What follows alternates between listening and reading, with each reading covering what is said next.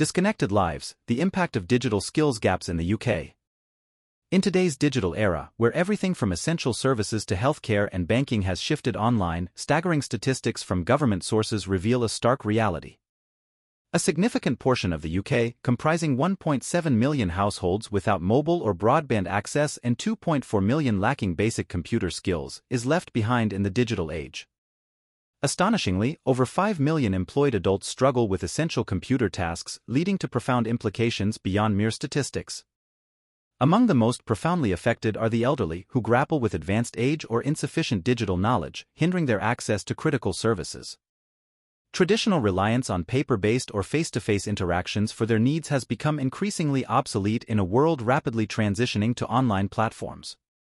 Pensioners, once accustomed to more traditional avenues, now face immense challenges navigating essential services such as healthcare, shopping, and banking, which have transitioned predominantly online.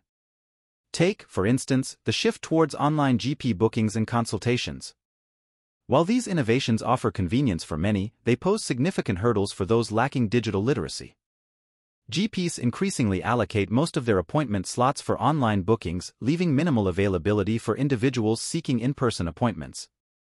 Those unfamiliar with digital platforms are left stranded, forced to navigate complicated systems, or endure prolonged waiting times, often with no alternative access to these vital services.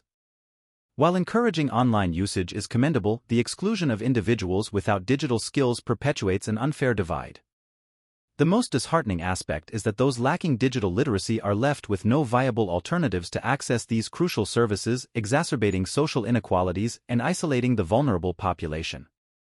As our society continues its rapid digital transformation, it is imperative to address the digital divide and ensure inclusivity for all. Efforts to bridge this gap must prioritize empowering individuals with digital skills while ensuring equitable access to essential services, safeguarding the rights and well-being of every member of our community.